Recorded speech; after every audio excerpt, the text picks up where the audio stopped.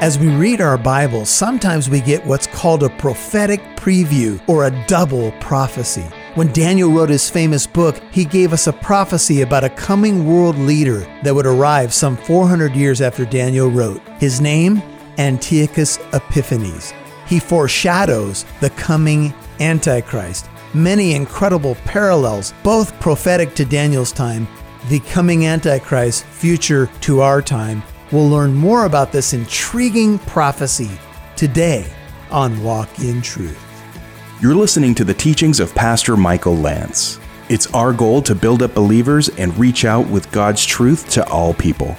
Now, here's Pastor Michael.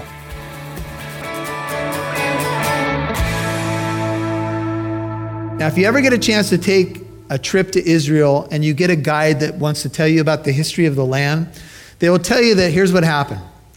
Because Israel was in between Syria to the north and Egypt to the south, and there's this strip of land here, oftentimes Syria would be at war with Egypt. And so because Israel was in between two warring factions, or at this point you could say warring generals, war would invade the land of Israel not because they always wanted it, but because they were in between two enemies. You could say they were in between a rock and a hard place. And when you study Isaiah and some of the other Old Testament books, you'll find that Israel often found itself in a situation where it didn't know who to give its allegiance to. Should we side with Egypt? Should we side with Syria? We don't know. And so there were Jews that went both ways. Some sided with Egypt, the Ptolemaic Empire, because they had more freedom to practice their religion. Some sided with the Syrian Empire, which was an offshoot of the Grecian Empire, which was Hellenistic, which was anti-Jewish. In other words, you would be less free to practice your religion if you embraced the Seleucid way or the Grecian way, because you would be embracing Hellenism or Western ideas, if you will. And by virtue of that, you would be more restricted in practicing your religion. Antiochus Epiphanes, because he came from the Hellenistic backdrop, decided that he was going to push Hellenistic ways. And the people of Israel found themselves right in the middle. The little horn is Antiochus Epiphanes. He rules from 175 to 164. He surnamed himself Epiphanes, which means God manifests. We have found this on coins in the ancient world that have actually been discovered, that this is what he called himself. But his enemies called him Epimanes, which means Antiochus the madman. And he was mad. In fact, he went mad and died in 163 in Syria, and he went cuckoo. But let me tell you a little about what he was about. He was one of the cruelest rulers of all time. Like his father, Antiochus III the Great, he was enterprising and ambitious, but he was cruel. A conflict is recorded in the book of 2 Maccabees. Now, those of you who know that there's extra books in the Catholic Bible, there's 1st and 2nd Maccabees in the Catholic Bible. Those are not canonical books. What do you mean, Pastor Michael? I mean, they're not part of the canon of Scripture, but they are historical books. In the case of 1st and 2nd Maccabees, they give accurate history but are non-canonical. What do you mean? I mean, they're not part of the canon, they're not inspired books, but they are still valuable for their historical content. Everybody with me? The story of this time period, the intertestamental time period, but from the time of Malachi, or if you're Italian, Malachi, to the time of Matthew, what do we have in between? About 400 years, right? We call it the intertestamental period. This is what we're talking about. That period, that 400 years. And within that period, the books of 1st and 2nd Maccabees, among others, were written to record what happened during this time. And let me summarize. Antiochus Epiphanes had launched a successful military campaign against Egypt. He returned home in the year 168 BC. He went down to Egypt a second time with the purpose of this expedition to consolidate his power and victory over Egypt and put it under Syrian domination. But history records that on this occasion, he was met by the Senate in Rome, who at this time, as an expanding military power, opposed Syria's conquest of Egypt. You can think of modern warfare where this happens all the time, with nations in the U.S. getting involved in military conflict and the like. So Rome offered the choice to Antiochus to break off his attack against Egypt or to face war with Rome. Antiochus did not want to fight against Rome. They were a rising world power. So Antiochus said, no, thank you. He turned tail. And as he was going back home from Egypt, what land did he have to cross through? Israel. And as he moved from Egypt in the south and started going back home, he decided he would stop in the beautiful land and take his, I didn't get to conquer Egypt, against who? Israel. And Israel all of a sudden had to face a madman who, threatened by Rome, had to turn tail and could not consolidate his power after a victory over Egypt. He was mad, and he took his anger out on the people of Israel. Storming into Jerusalem, Antiochus Epiphanes had an image of his chief god, Zeus Olympus.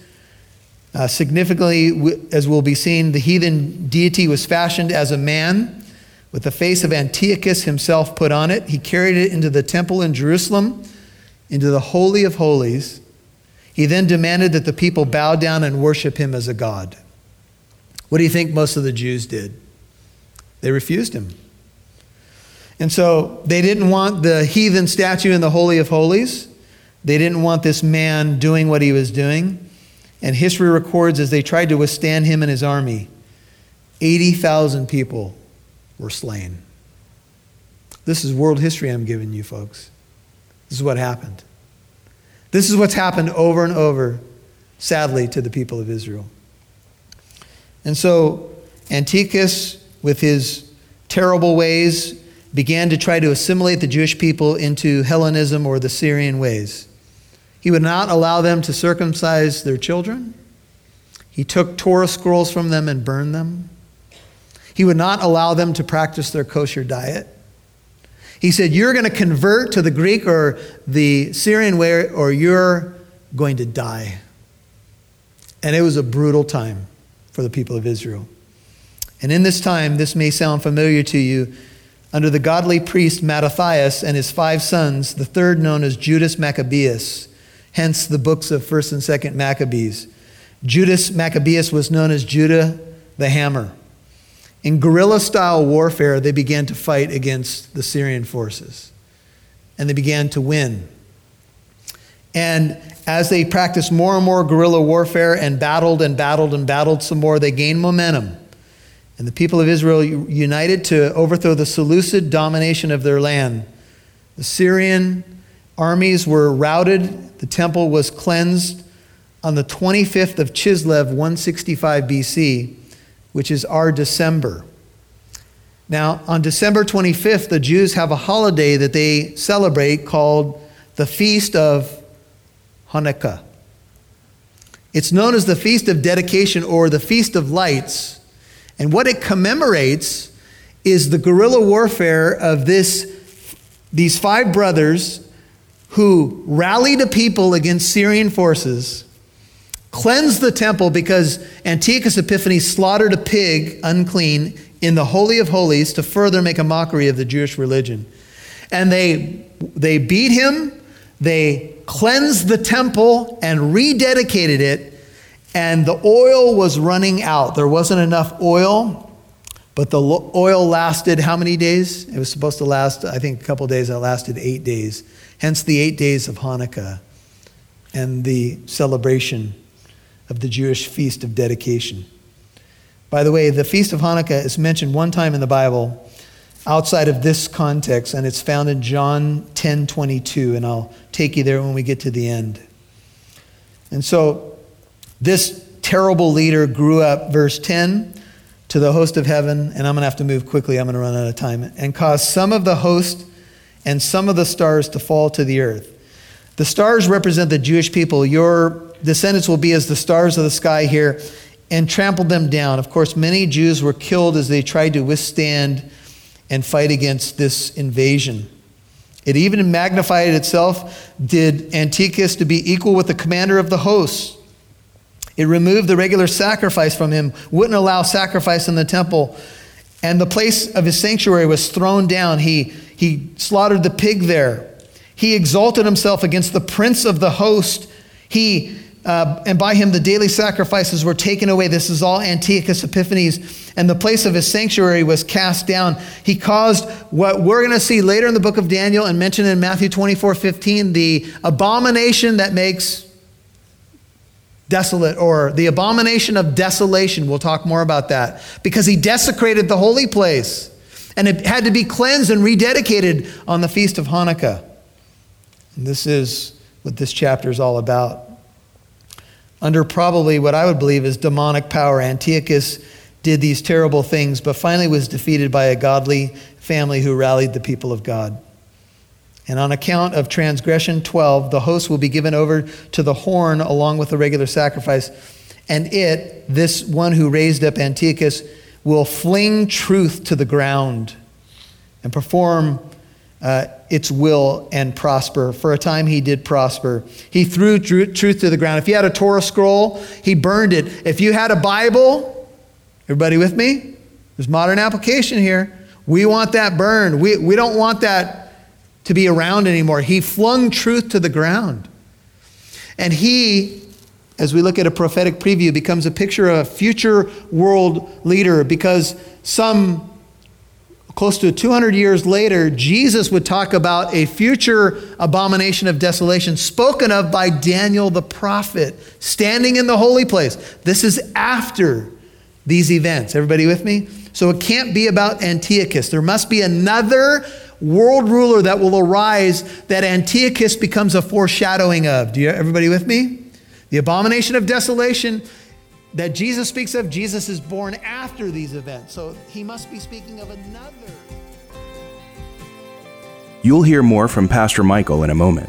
But first, we are entering the holiday season, and more specifically, Thanksgiving, which reminds us of a time of harvest. The book of Ruth is a tiny gem in scriptures. Its story goes much deeper than we see on the surface. It's a story of loving kindness, hope, and redemption. Naomi and Ruth face some of life's biggest challenges, and Boaz becomes their redeemer. Looking deeper, the lady's story is our story, and Boaz is a picture of our ultimate redeemer, Jesus Christ. This book will give you hope through the toughest seasons and lead you back to the answer, our God, who is filled with loving kindness and is our hope. For your donation of $20 or more, we would like to give you a copy of the CD set or DVD by Pastor Michael Lantz, Ruth, the Lord of the Harvest. Visit walkintruth.com today. That's walkintruth.com. now back to Pastor Michael Lantz right here on Walk in Truth. We don't want that to be around anymore. He flung truth to the ground. And he, as we look at a prophetic preview, becomes a picture of a future world leader, because some close to 200 years later, Jesus would talk about a future abomination of desolation spoken of by Daniel the prophet, standing in the holy place. This is after these events. Everybody with me? So it can't be about Antiochus. There must be another world ruler that will arise that Antiochus becomes a foreshadowing of. Everybody with me? The abomination of desolation that Jesus speaks of, Jesus is born after these events. So he must be speaking of another world ruler that will do something similar to what Antiochus did. And that world ruler will be the Antichrist. Truth will be illegal. Bible's illegal. You can't do this anymore. You can't do that anymore. But truth always wins out. Praise the Lord. Truth always wins out. Should I keep going? You guys okay? Then I heard a holy one speaking, and another holy one said, to that particular one who was speaking, how long will the vision about the regular sacrifice apply, while the transgression causes horror, so as to allow both the holy place and the host to be trampled? How long the holy place, the temple, the people trampled? How long is this horror going to go on? That's what I'd be asking. And he said to me, for 2,300 evenings and mornings. Then the holy place will be properly restored. Then it'll be cleansed. Then it'll be Hanukkah, if you will. There's two views of 2,300 evenings and mornings. The evening and morning is a Jewish expression that could fill one day. So the 2,300 days are equaling, using 360-day years, they will be a little over 6 years. The ones in this camp have a certain dating method. I'll tell you about that in a second. There's another view that cuts it in half with evening and mornings and has 1,150 days. So let me give you the dates. What is the starting date? The 6-year advocates, who believe that these are 2,300 days, begin with 171 BC when Antiochus deposed the true high priest. His name is, I think, Onias. And you go 6 years and you get to 165 BC and you get to the Feast of Hanukkah. There's another view that, let's see. Let me just read my notes here. The 3 years advocates begin with the establishment of the pagan altar on the 25th of Kislev, 168. This also takes us to 165 BC. So either approach, says Warren Wiersbe, meets the requirements of the prophecy. Just depends on your starting date, but it still moves you to the Feast of Hanukkah. Now, I'll tell you what. In order to do this justice, I don't want to rush. I'm going to pause right here. Because I know I'm trying to rush, and it's just I just don't want to do that. So, all right, everybody take a breath. Now, I told you that the value of this prophecy is that I'm going to, in next week's message, give you a list of comparables between Antiochus and a future world leader, and I'm going to give you about 9 of them. And you're going to see some eerie similarities between what Antiochus did in the 160s BC and what this future world leader is supposed to do in a time future to us. In a time that many of you hope you will not be here. Pre-trib rapture, please, please, please. Right? And depending on how God decides to unfold the times, here's what we know. I believe that Judas Maccabeus and his brothers are a type of whoever will be here in those days, who will be able to take a stand against evil. And right now, let me just say this to you. We don't know when this will be. We don't know what generation it will be. But can I just encourage you, do you think it's a time that we're going to have to take a stand? Do you think that we're going to have to be like Judas Maccabeus and his brothers? And I don't know what that's going to look like. But we are engaged in warfare. It may not be guerrilla warfare, but it's warfare nonetheless. Because we're supposed to put on what? The armor of God. We're supposed to put on the armor of light in a dark world. And so I find encouragement here for my own walk, what God's called me to be and to do. And I'll just confess it to you. I'm not always up for the challenge. But I know that I am strong through the one who makes me strong. Amen? I rarely feel up to what God's called me to do. Just to be quite candid with you. But that's where God has me all the time. You know why that's good? Because it makes me have to rely on him. It makes me pray more and say, oh God, if you don't show up, nothing good's going to happen. Help. Right? Courage is not the absence of fear. Courage is doing the right thing even when you're afraid. And God's not given you a spirit of fear, but what? Power, love, and a sound mind. There's so many times in the Bible when I see an angel or Jesus say, don't be afraid, don't be afraid, don't be afraid. But I'm afraid. Don't be afraid. But you're real shiny. Don't be afraid. Lord, there certainly has to be somebody else for this job. Here's my prayer. Get somebody else. Lord, raise somebody up. Lord, raise somebody up. Lord, raise somebody up. And the Lord says, I've chosen you. What? Let me clean out my ears for a second. Who? Who did you say? You. I want you to stand. Lord, can I inform you on current events? I'm from the least of all the families in Corona. I don't know if you know any of my world history, but I acted like I was sick in oral report day.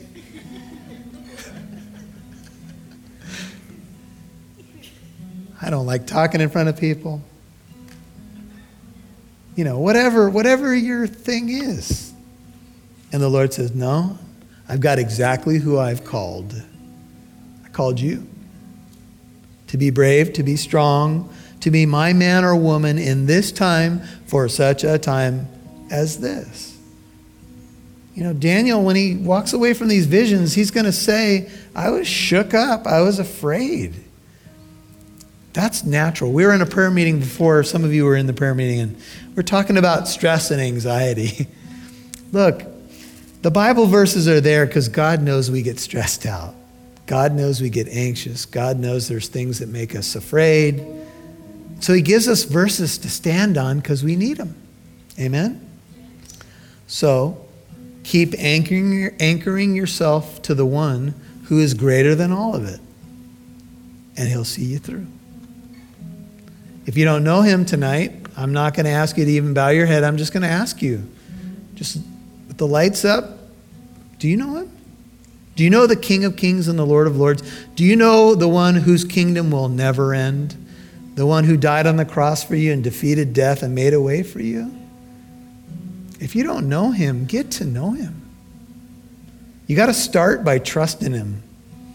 You got to bring your fears, your questions, your concerns to the foot of the cross and say, Lord, save me. Just as I am, I'm coming. And then he'll do the work. And he'll start to change you and renew your mind and call you and show you beauty that you've never seen before. But he's just going to ask you to come and start the process. So if you're not sure you're a Christian tonight, it's just something this simple. Lord Jesus, come into my life. I'm a sinner. I've sinned so many times. I've fallen short of your glory. Thank you that you took my sin and shame at the cross. You paid the price. You paid my ransom. You paid my debt. You so loved me. It's mind-blowing. The King of the universe so loved you. The one who made the sun. Have you ever thought just about the sun? How much power it takes to make a sun? He loves you. He holds it all together. He sustains the universe by the word of his power, and he loves you and me. Amazing love. If you want to know who you are, maybe you've been confused about your identity. Maybe you've been wondering, who am I and where is this journey of life taking me? If you want to know who you are, trust in the one who made you, and life will start to make sense. Father, for those who are here tonight, those who may hear this sermon later, I just pray that you'd be doing a work in our hearts. Remind us of how much we're loved. Whatever we face in our daily battles and a week that goes by, we reflect back on it, wherever we may be tonight, whether we've come in here and it's been a great week. For those who have not met you but want to know you, for those who may have been running or been scared or whatever, I just pray that you would put faith and hope and confidence. May you be their confidence, Lord. May you be their strength, their refuge. May you pour living water out on your people, those who do know you and those who are fighting the good fight and hanging on and battling. May you give them a fresh infilling of your Holy Spirit tonight as they surrender and submit more and more to you. We just thank you that we're together. We have these precious moments. We don't want to let them pass us by. So however you need to respond tonight, the Lord is here. He's a prayer away. Reach out to him.